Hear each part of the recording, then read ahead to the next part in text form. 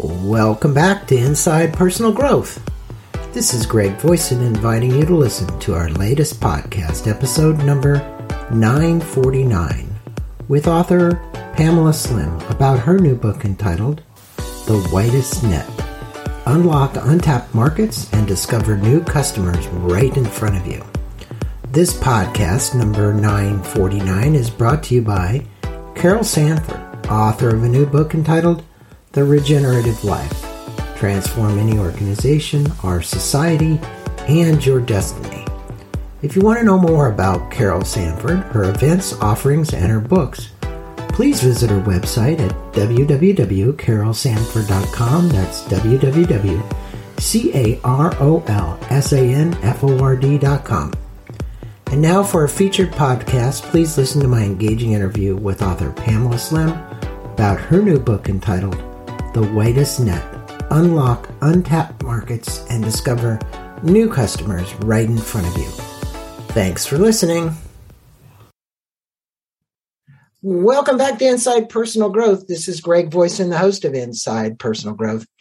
And joining me from Mesa, Arizona, she was just telling me that a few days ago it was like 115 degrees. Today, maybe not quite as hot. And I made her turn off the fan, unfortunately, so hopefully she's got the AC on, is Pam Slim. Pam, good day to you. How are you? I am wonderful. Thanks for having me here. Well, it's good to have you. She has her own podcast show. For all my listeners, you can get her at PamelaSlim.com. There you can learn more about the Learning Lab, her classes, her books, her services. The last time we had her on was 2014, and that was for a book that she wrote called Body of Work. And it was Cubicle Nation before that. We'll put links to those in our blog entry for all of our listeners. You're really going to enjoy this podcast. Do you have a copy of the book near you? I sure do. The Whitest Net? Right here. Yes. Good. Let's hold that book up. That's the book because I don't have the book itself, but that is the book we're going to be talking about. It's called The Whitest Net. And if there's anybody out there that is qualified to speak about casting a wide net, it would be Pamela Slim. Let me tell you a little bit about her. She's an author, business coach, and the co-founder with her husband, Daryl, at the Main Street Learning Lab in Mesa, Arizona. Former corporate director of training and development at Barclays Global Investors. Pam focuses her first decade in business as management consulting, working with large companies such as HP, Charles Schwab, 3M, Chevron, and Cisco, and many more. In 2005, she's advised thousands of entrepreneurs as well as companies serving the small business market, such as Keep, Progressive Insurance, Constant Contact, Prezi, and on and on. Pam partnered with author Sean Kane to build and launch The Quiet Revolution. She's written 3 books, as I mentioned, Escape the Cubicle Nation, the other one, which was The Body of Work, and this one, which we're going to be speaking about. She lives in Mesa, Arizona with her family. And if you go to her website, you'll see a beautiful picture. I was just commenting about her husband, and 2 children. Well, Pam, now my listeners know everything about you, and they can always find you on the web anyway, or That's right. You can find them on Facebook or LinkedIn or Twitter or wherever you want to go. She's there. She's out there. Because believe me, she's great at what she does. Your book, The Whitest Net, Unlocked Untapped Markets and Discover New Customers Right in Front of You. I think that's a common problem that people have, is finding customers right in front of them. But you mentioned in the book, in the acknowledgement of this book, that it was a collaborative effort, this book, between you and the Key Guardians at Main Street Learning Lab. And it's K-E, is that how you say it? Keh would be the phonetic way to say it. It's a Navajo word, yes. Yes. And the Navajo, obviously, your husband looks like he's of Indian descent, Native American Indian descent. And what a beautiful thing, because they have such an understanding about how to take care of the earth. I just love it, how to live right. Can you speak about the incubator you started with your husband, Daryl, in Mesa, and how this influenced you writing The Whitest Net? Absolutely. I often call myself an author practitioner because I instead of thinking up cool ideas, I tend to write about the kinds of things that are important to my clients and the core of work that I'm doing. So a lot of the impetus for the Widest Net was spending many years working with business owners who, as you said, once they knew what they wanted to build, always had the question, where's my audience? Where are my customers? And then also, as I looked at really more than 30 years as a community builder, believe it or not, my degree in college was community development. And so I've always been fascinated about how it is that we create a really inclusive environment and one that reflects the communities that we live in. So a lot of the root for establishing the Main Street Learning Lab was recognizing I did a 23-city tour in 2015. It's early research for this book. And I asked a central question in each city. How many of you have ever seen a Native American business presenter presenting at a business conference on a business topic? Not many. Only 7 out of 23 cities and a few thousand entrepreneurs. So my husband and I just said, wow, the problem is not that they don't exist. There are tens of thousands of amazing Indigenous entrepreneurs.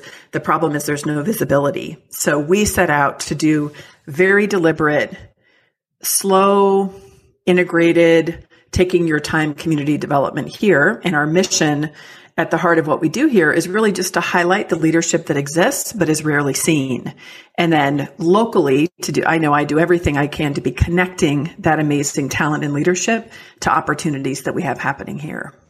Well, if they want to, they can learn more about the Learning Lab by just going to your website and clicking on the Learning Lab. It's actually a physical location. You'll actually see some pictures of them working with people. Yes. They've opened up a brick and mortar Learning Lab, which just isn't online, which is really cool because for my listeners, for those of you who've never been to Mesa, Arizona, a great place to do it and such a burgeoning big city that's growing with a big presence of Native American. So, yes. I think you hit the nail on the head.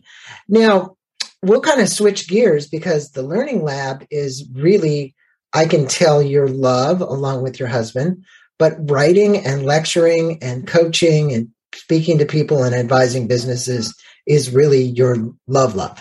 That's your big love, right? You tell a great story in the introduction of the book about Carly, the founder of a branding business that was in Canada that was quite successful in the beginning when she started, and then it began to taper her revenues. Your advice to her was instrumental to getting her back on track, and the result of that was this Widest Net method. Can you tell the story and how you came about developing the WNM method? Yes, Carly Cunningham, who runs Big Bold Brand in Vancouver, has been a longtime friend and client. And like many people who have been in business for a while, found herself in that place where she had always been great at what she did. She had plenty of clients, but she spent a little too much time in delivering the services and not enough time in seeding opportunities. So when we started working together, she was at one of those dry points that probably many of your listeners have found. I've been in business 26 years. I know that they happen if you're not consistent in taking action. So what I noticed about Carly, and for her in particular, it was the part of the Widest Net method that is about tiny marketing actions. She was at a stage where it can be frustrating, can be a bit overwhelming to know how to kickstart when you've had a thriving business. So we started really small, looking at some of the science of books like Tiny Habits by BJ Fogg or Atomic Habits by James Clear that states the truth, which is if you focus on tiny steps, small incremental changes every day, you're much more likely to sustain the habit of marketing. And you're also much more likely to have consistency in building relationships. So I started with this method inspired by a lot of what I was seeing in habit change. And Carly is a very competitive person. She's done competitive sports. She's always, if you have a plan, she will stick to it. It's really a favorite characteristic in a client. And so she was very serious about her pattern and method of tiny marketing actions. And she did them every day and gave herself gold stars when she did them, and ended up having a really profound turnaround and just a whole shift change in the way in which she grew her business. So I tell her story throughout the book. Yeah, you do. And I remember reading that. tell the listeners of just a few, because we're going to get into more of this, but some of those tiny actions. BJ Fogg's been on here. And again, to get people into the psychology that's required to take those small steps is one thing. And then the next thing is the actions that taken and the results from the actions, because she actually started having quite a bit of success as a result of that. So what are a few of those things that you advised her to actually change the habit of and do regularly so that she could actually have greater results? The process of tiny marketing actions is where you zoom up for a minute and you do take a snapshot of what are the best strategic areas to be focusing those actions in. We'll talk about this, I know, a little bit later in our conversation about the bigger method. But when we looked at her best sources of work in the past, very often it was because she was active in her community. She would have coffee dates with people. She would be connecting with who I call peanut butter and jelly partners, people who served a common client, but in a highly complementary and non-competitive way. And so for her, where we leveraged what she was good at doing before, we reactivated where she created a specific list of people who she hadn't connected with recently. She reached out just generally with text or with a quick LinkedIn message to do a check-in. And she set up a time on Fridays where she actually set up in a cafe, and she would have a rolling cast of friends and characters who would stop by the table and check in for coffee. That was one thing we found for her, that for the region where she lived, the kind of network she had was a really powerful way of reactivating. The other thing we did as a tiny marketing action was for her to begin to share more of her expertise in small ways on LinkedIn so that she was more visible to people who were in her broader network.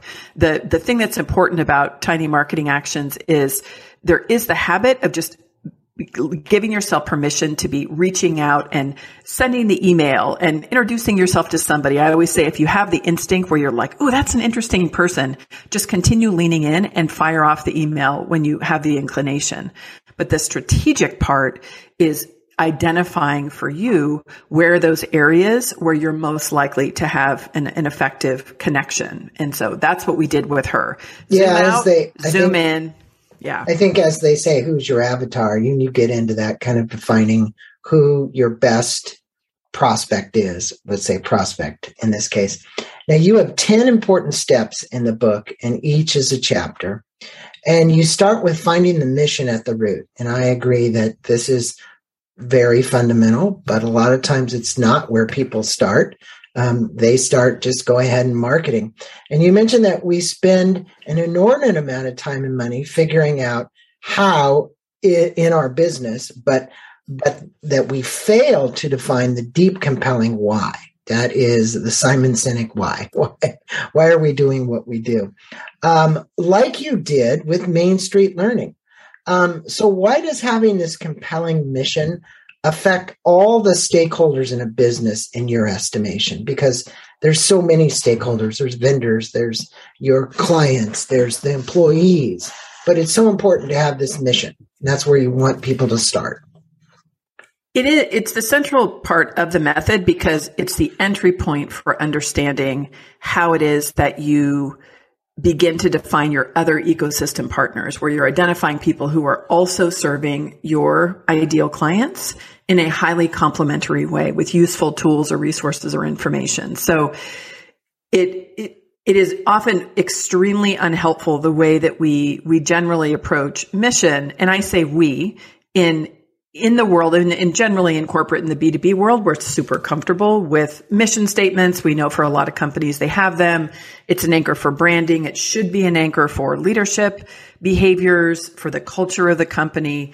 It really is that true north that becomes a decision making mechanism so that you make sure that you are always acting in alignment with your mission. And making decisions, I think, is one of the biggest parts of running a business.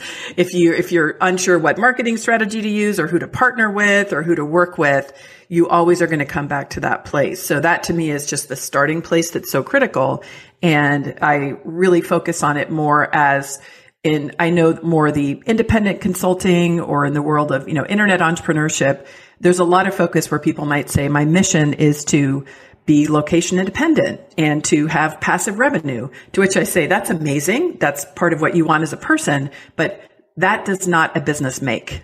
Right. That's right. Qualities of life for you. That's not contributing to something valuable in the world. And your customer's not going to be excited that you work 1 month a year and you spend the rest in the French Riviera. Like, they may be jealous, but it's not really connecting with what's important to them. So important. So important. And I think really it's one thing to write a mission statements. It's another thing to live it, because a lot of consultants come in and do mission, vision, value, purpose, right? And you see the values hanging on the wall and you wonder if the culture really gets it, if the culture is living it, if the culture is, I say, imbibing it. In other words, are they drunk with it? And I don't find it happening as much where people are drunk with it. There are some companies that you and I could talk about where the employees are drunk with it. As they say, they kind of drunk the Kool-Aid. They helped make that mission statement, and they're really engaged. What are the 4 critical principles to the Whitest method to creating a clear mission for the business? The first is, as I said, to make sure that it's centered on your customers. So it's not about benefits to you as the business owner. It is really centered on what is your customer trying to do. So that's the first part. The second thing is it is really deeply rooted in this problem that you're solving. I often look at the central part of my work over 26 years and different iterations as a management consultant, as a coach for a long time, as an economic development person now here in Mesa. It really is just reducing that kind of anxiety people have when they don't have financial stability. That's a mission to me that's just so resonant all the time. It sucks if anybody's been in that place. If you might have, had a childhood where you're struggling for money, if you're a parent and you're trying to provide for your kids, just any form of not having an economic foundation can be so disruptive. So to me, when I always think about the way in which my work might be plugging into that, I love purpose, I love passion, motivation, all that's so important. But that's an example of really connecting with a deeper root in your mission. And then it's also when you're creating a business or growing into new areas in your business, it has to be a problem that your audience views as critical. That's where often I will talk to people who are super fired up about their idea. They're passionate about it. They build it out. But then you want to make sure that there are people who are actually willing to invest money in order to solve that problem. So that's where you always want to be leaning more into conversation with your customers before building the product. And then finally, it connects with your deeper root as a founder. I often think for myself of the way that I spend my precious time on earth, the way that all of us spend it. Personally, I would rather spend it activating businesses that I believe are doing good in the world, are making a positive change. And that's, for me, an example of something that's a deeper root of a purpose for me that gives me great joy and value. Well, I think, it's planet, purpose, people, profits. I know that we talk about what order that comes in, but the reality is if we're doing good for the world, we're helping this planet become a better place, whether it's, through the way that our children are educated, all the way to the environment and global warming. And I think companies that have a focus on that today have a heads up, kind of an advantage. And I think it's an important one because, we need to have more people focused on that, period. Yes. And hopefully we'll see a massive movement in that direction, which we're beginning to see now. Now, you speak about identifying your values. I talked about that a second ago. And most of my listeners have heard about the importance of doing this. But what about how we live our values and, I said, imbibe them in the culture of the business? And you suggest, and if you would, speak about the VIA, because I took it. I actually went to the website and did the VIA character strengths from your friend Greg Hartle, is it? Hartle. Mm-hmm. Hartle. And I found it very interesting. I got the results back. I have them sitting right over here, as a matter of fact. Are you brave enough to share maybe your top 5? I'm curious. Honesty, kindness, humor, spirituality, creativity, gratitude, judgment, appreciation, beauty, and excellence, and social intelligence. Interesting. There they are. Cool. Yes.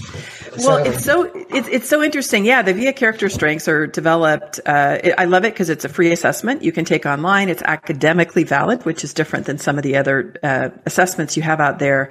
And it's based on global characteristics and positive psychology that span cultures, which I love as well. So it's not just unique to one particular cultural lens. And so the idea that I like of thinking about centering values as really this driver of decision maker and driver of behavior that you have in your organization is the more that you know it's aligned with you and who you are, and having that, honesty and kindness, those things that make so much sense when you look at the way you operate, how you approach your work, how you're going to be approaching conversations, the way in which you might create a customer experience. For me, I should know this, but I know my top two are actually love and justice. And so it's interesting because to me, with having those as threads, they work so clearly together that I think it's why I'm so passionate about organizations that are doing work specifically to create more safe, equitable spaces where we're really doing things that create a better world. But always the thread that is weaving through that is with love, is really with having that deep connection we have. That's what the word Keh in my husband's Navajo language means, the name of our physical space. It's a system of kinship. In Navajo way, when Navajos meet each other, they introduce themselves by their 4 clans, 2 maternal and 2 paternal. And when they figure out specifically how they're related, that feeling is Keh.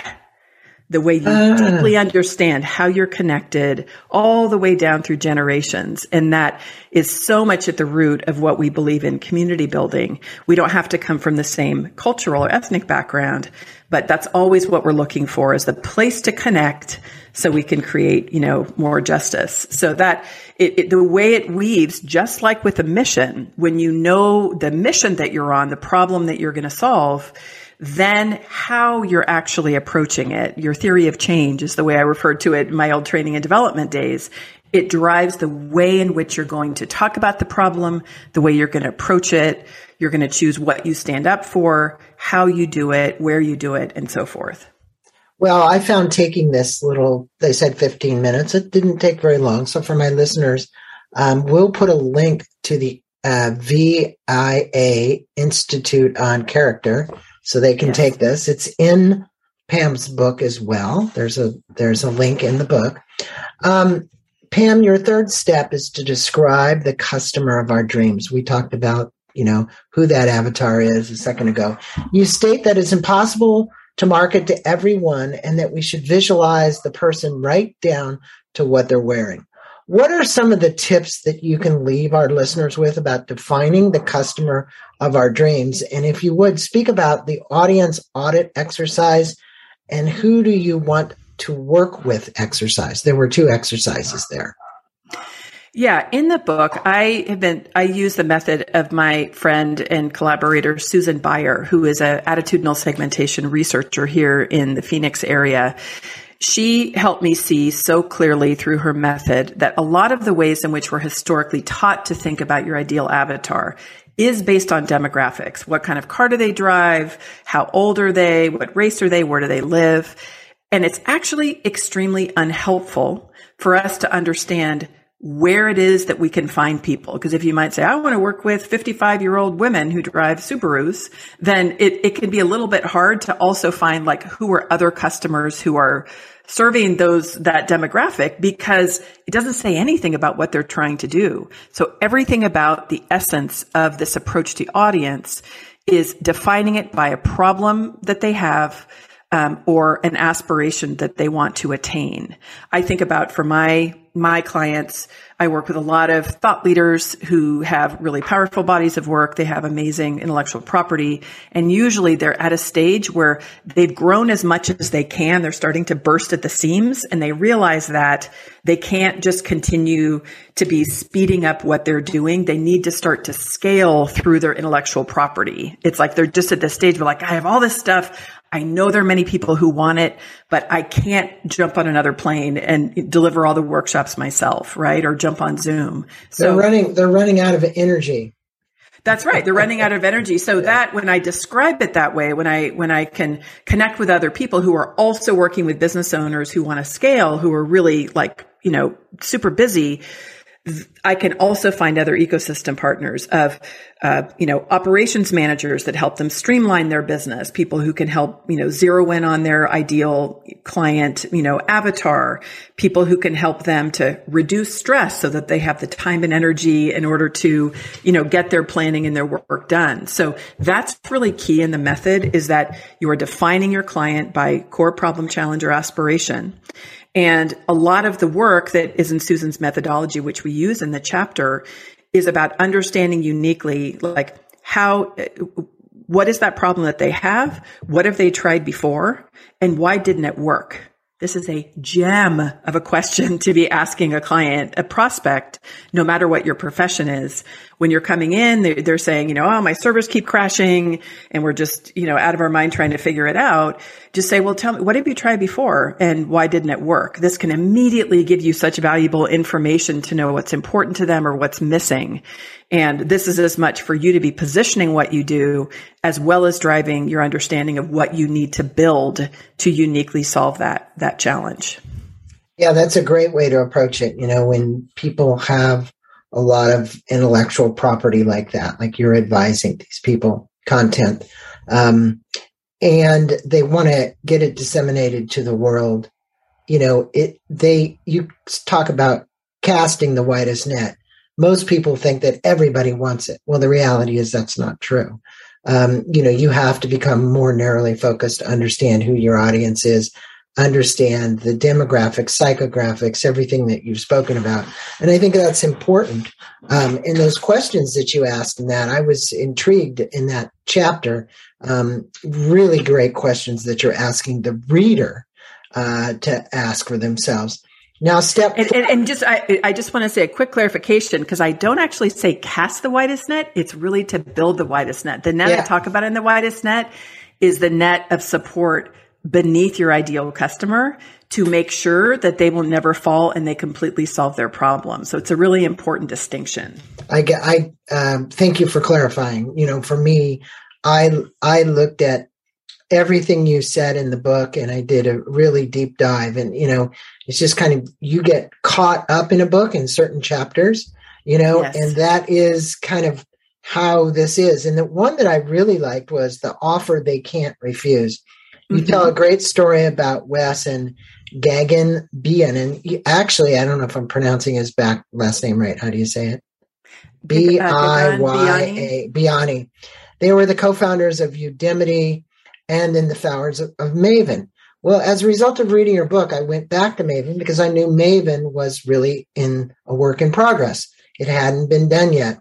But yet, it looks like it's about ready to really kind of take a huge launch here, because I was on their website yesterday for probably about 20 minutes going through this. This is a software where top creators teach cohort-based courses. Again, in a very unique way that they're approaching this, because I could see that, because many of us out there that are trying to get our content disseminated, this would be a great place, or it's a great, how do you call it? A new guy on the street with new technology. Can you tell the story and the 4 parts of building an offer? Because it was really around how you talked about the offer that people couldn't refuse. Yeah, Wes Ko, she is an amazing thought leader. She created Seth Godin's Alt MBA program and just did a deep dive with a lot of other clients about the specifics of a cohort-based class, really looking at the statistics, which are dismal, that only 4 to 6% of people ever finish an online class. So while everybody wants to have one, the reality is most people are not finishing it. And so through research, they found cohort-based classes, deeply built, highly interactive classes are a much better way to make sure that learning happens. And Gagan, as you said, was the co-founder of Udemy. And so they formed their team. They have been growing by leaps and bounds. And I've known Wes for a very long time, so I've always loved her work. And what I appreciate about it is they really zeroed in on this issue of most people are not finishing online classes. There's this promise for people who want to teach it, that people often have this like highly unsatisfied kind of like eating cotton candy. It sounds like a good idea at the state fair. And about 5 minutes in, you regret the fact that you started eating it. That's the experience many people have when they're in online classes. And so what they did is really look at the entire entire way in which you are engaging with, interacting with people in an online environment. And yes, they do have a technology platform of a central place where everything is all together. So the syllabus, the events, the calendar, the updates, the forum, the community. So there's a simplicity to that platform. But to me, the magic in what they understand is in solving the problem of keeping people highly engaged in these cohort-based classes. Everything about the way that they onboard their instructors who are teaching through Maven is really in modeling exceptional instructional design and training delivery. I've been a training development person for my whole career. I was astounded by how smart, interesting, new, cutting edge they were in the way in which they work with us as a cohort of instructors. Well, their model too is classes. When you look at it, they're vetting the instructors. Yeah. And whereas many of these programs don't vet the instructors, they just want to get more instructors on so they can generate the override cash from whatever's generated off the sale. In this case, you could see it was a unique approach right off the bat, because they're saying you have to submit your information. We're going to vet it. You could tell that was happening. I liked that approach. I think they're going to be quite successful with Maven. I think so too. Yeah. So that I love that as a model because they're so intent on it. The 4 parts of figuring out the offer is really first figuring out the transformational journey. So going all the way back to what we've done, based on the problem you solve, based on your particular client who has a problem that you want to help them with. Where are they starting? Where are they going from? Maybe being stressed, overwhelmed, not having it together, to then where is the end part of the journey where their problem is fully solved? And so you need to define first, what is that transformational journey? Then diagnose what's preventing them from solving it. And there's usually a whole number of things. Within that, for your business, decide what parts of those problems to solve that you actually want to solve. And then absolutely, refer the rest. That's a very important thing for having a focus and a niche, is not trying to do it all, because that's where you just build a big behemoth of a company. And so zero in on the part you can really help them to do. And then you're going to be engineering these steps leading up to your offer and leading away from it that creates this really exceptional customer journey. So well put. And I think it's true when you find the companies that find this kind of magic formula that followed those 4 steps to creating the offer. The uptake or the people who have interest is huge, but they're not, again, trying to capture the whole world. That's what they are very focused on, the kind of people they want to capture, and they've done their work. Now you have step 5 is the watering holes where they gather. You state that the ecosystem has become a buzzword in economic development. You also mentioned one of the foundations that wrote, and I actually went to their website as well, on Ecosystems 2.0. You've mentioned that there is nothing you have seen that helps business owners grow more strategically and quickly than looking at their marketing through the lens of an ecosystem. Can you explain the ecosystem and the watering holes, and also what are the 10 segments, if you could mention them, of the ecosystem wheel? Yes. So as we're talking through the overall method of the book. The first quarter we just talked about is really the foundation. What is that strategic view that you have about what you're doing, the mission that you're on, and how you're going to do it? The middle part is really understanding where is this ecosystem that is surrounding your ideal customer. So we take that definition of an ideal customer for you, put them in the middle of an ecosystem. And I define that by the places in person and online where there are other people, companies, organizations who are offering information, resources, tools, support to help them solve that problem. And so from that context, you have in the ecosystem wheel, as an example, there are thought leaders and influencers who are helping solve the problem. There's governmental institutions, media hubs, blogs, podcasts, news stations. There are for-profit companies, people building apps or tools for people to solve that problem. There are events, faith communities in certain cases. There are nonprofit entities. There are academic institutions that often are focused on solving that problem. There are associations and clubs, and then there's all kinds of service providers. So in my own experience, looking through the lens of an ecosystem, when I'm helping people to really scale through IP effectively, by definition, I work every single day with intellectual property attorneys, web designers, graphic designers, branding experts, sales experts, all kinds of software companies that are powering the business of the clients that I'm working with. And all of us together are creating this net of support for the ideal client. So when you look through that lens, strategically, at first, when you zoom out and see the totality of the market, of what's in the ecosystem, then you're going to really narrow in and find what I call watering holes. So these are the places in person and online where you have a great number of ideal clients as an audience that are gathered by somebody other than you. So this is where it could be super strategic to be on that podcast where somebody has spent years building an amazing audience. And so when you connect there with your interview, all of a sudden you have this beautiful connection with other people who are aligned. Or like I've done a lot, partnering with companies that serve the small business market. I might work with somebody like Keep or GoDaddy, and I could be delivering a webinar on tiny marketing actions. GoDaddy is bringing thousands of their customers, which is so great for me, but I'm also providing something to their customers, which is hopefully valuable to them as well to help them grow in their business. So that's the whole idea, is interdependency, having lots of referral partners. And when you get to know the key partners who are the best for your ideal customer, that's where you have lots of efficient and effective referrals that drive your business. Well, you had mentioned, and I was meant to say this, but for the listeners in the book, the Kauffman Foundation and the Entrepreneurial Ecosystem Building Playbook 3.0, which was something you had mentioned in the book. I actually went to the website, and I would say to people who want to learn more, you're going to get Pam's book. But if you want to take a deeper dive, you might want to check out Kauffman.org ecosystem. That was something that you had mentioned in the book. Yeah, it's amazing. And I'll say, there's so much wonderful research. There have been people focused on ecosystem for a long time. The story I used for the chapter on ecosystems was Crossbeam, which is a software company that serves SaaS companies. And I just spoke at their conference actually a couple of weeks ago in Philadelphia.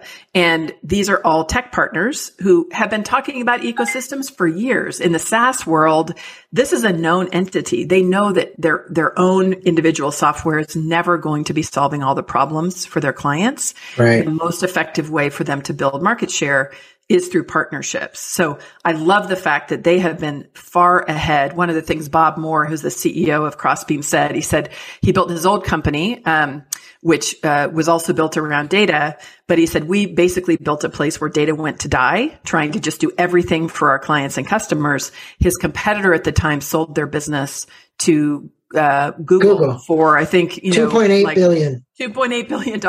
Yeah, he didn't get quite that much for his. No, he was a little miffed, I think.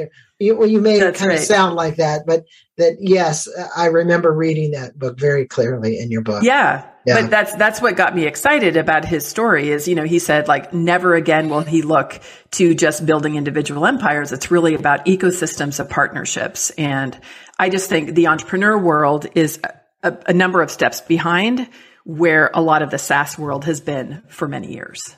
I would agree. And that's because that hasn't been their focus. Whereas the SaaS world, that's how they make their connections. And that's really the world. But I would say after having gone to this website and looking at the ecosystem playbook, building ecosystem playbook 3.0, definitely for my listeners, we'll put a link to that.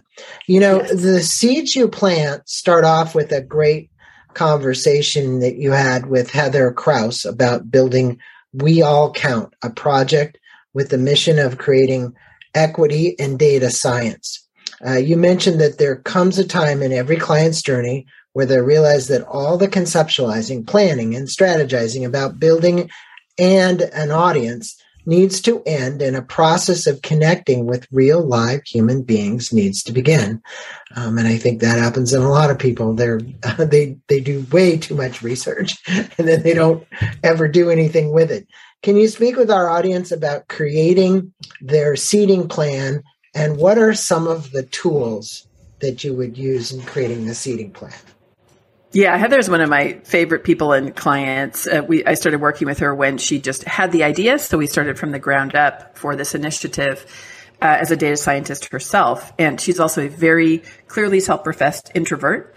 And she joked with me when that I wrote about in the book. She said, if you want to know how much I don't really want to be building community, if I go to a Starbucks and they start to know my name, I will drive 10 kilometers to another one, to not know them. That's pretty rough. Whereas I am like running to people on the street as complete strangers, as a total extrovert. I love to build community more than anything.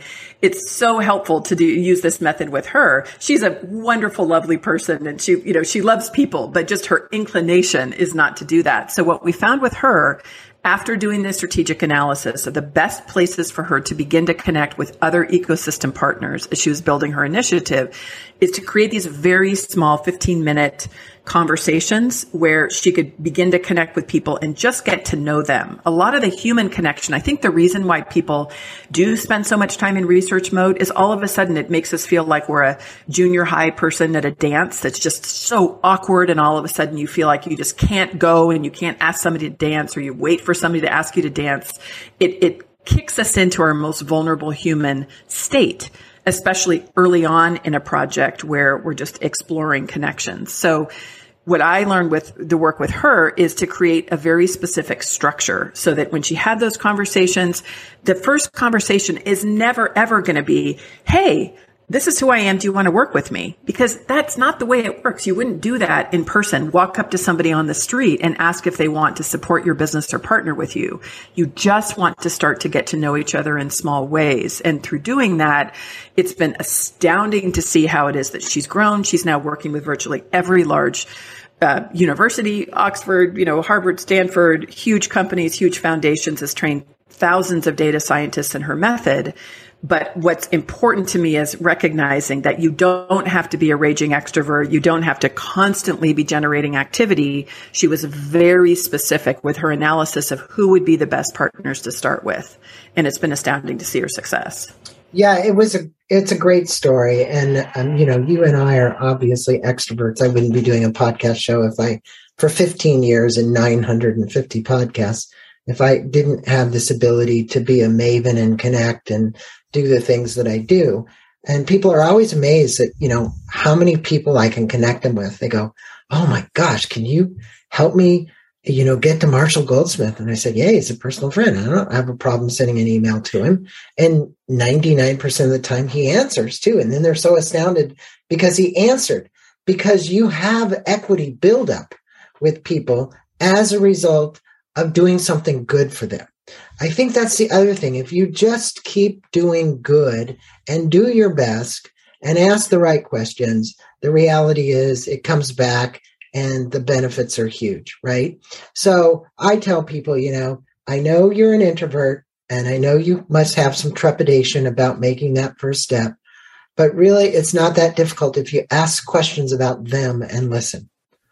And just listen, just ask questions about them and listen, because everybody, I remember this from Dale Carnegie, everybody wants to talk about themselves, so I think it's a great one. Now, Pam, The Whitest Net, as I say, is a book that is filled with data, stories, information on how to take action to become a better marketer and manifest what you need in your business and your life. You didn't leave out one or the other. You actually put them both in there.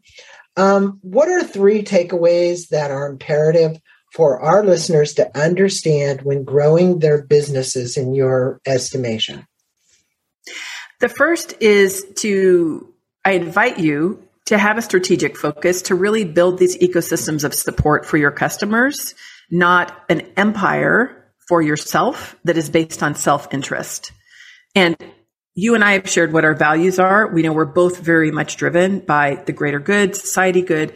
Not everybody is driven by those values, and that is okay. For people even that have different value sets, I do make the argument that it is more effective, more strategic, and you will be more successful in business, even if your goal is to get more money and get more opportunity. it is going to be more strategic where you're looking at the bigger opportunities in the market for partnerships. But if we do that and we're centering our customers, that is critical overall to your success and sustainability. The second thing is that you need to do that work of analysis and strategy before tactics. So much of business advice, especially in marketing, is very tactical. So people are looking for that magic formula that's going to get them everything. Yeah. You need to take a strategic analysis about where are the places where I want to go. Who are the people who I want to partner with? You have to be defining your ecosystem by shared values. It's not everybody who is solving that customer problem who would be your partner. And this goes to what you were saying and who you're introducing people to. I am very discerning about who I might introduce people to because the fit I'm looking for is the fit in the value set of the person I'm working with, the fit in the value set of the other person, and then with permission, asking them for that consent. If it's a mutually beneficial, connection, it will work, which is the way I know you do it in having this deep equity within your network. Because otherwise, if it's just transactional, it's never going to work. So always strategy and analysis first. And you're bopping up and down. You're going to zoom up, get down with some tactics, zoom up again, make some adjustments, and then get back to your tiny marketing action. So that's the second piece. And the third really is around tiny marketing actions. When you do get a clearer sense of the kinds of connections that you want to make, then it can totally drive taking small steps every day towards it. I have a person who I love, who's a thought leader, influencer, and amazing artist. John Legend is somebody I've written about for years, over a decade. He was a former management consultant, so I love his story, escaping cubicle nation to be an artist. But I've literally talked about him in every book, every talk, just about every podcast. And I'm right now actually in deep communication with his team that after so many years, we're beginning to look at some threads of ways in which we can possibly connect. And to me, that's the joy of having a longer term strategic perspective, whether it's your big win for a client you want to get, whether it's that podcast guest you're looking to get, have the patience to be taking small steps every day. And that's what ends up creating much more sustainability in your business.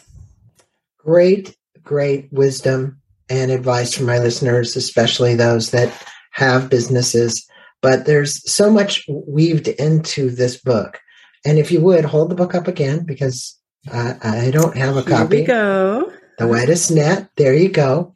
I'm going to put a link to that on Amazon. I'll put a link to her website. Does the book have its own landing page, or is it just your website? It does. It's PamelaSlim.com/The Whitest Net. No space. Great. So for all of you listening, we'll put a link to that as well.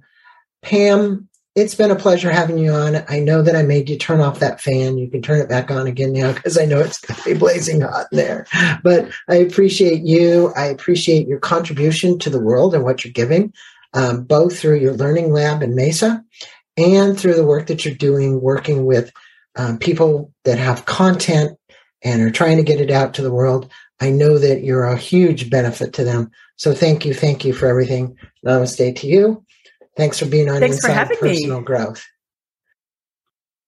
Thank you for listening to this podcast on Inside Personal Growth. We appreciate your support.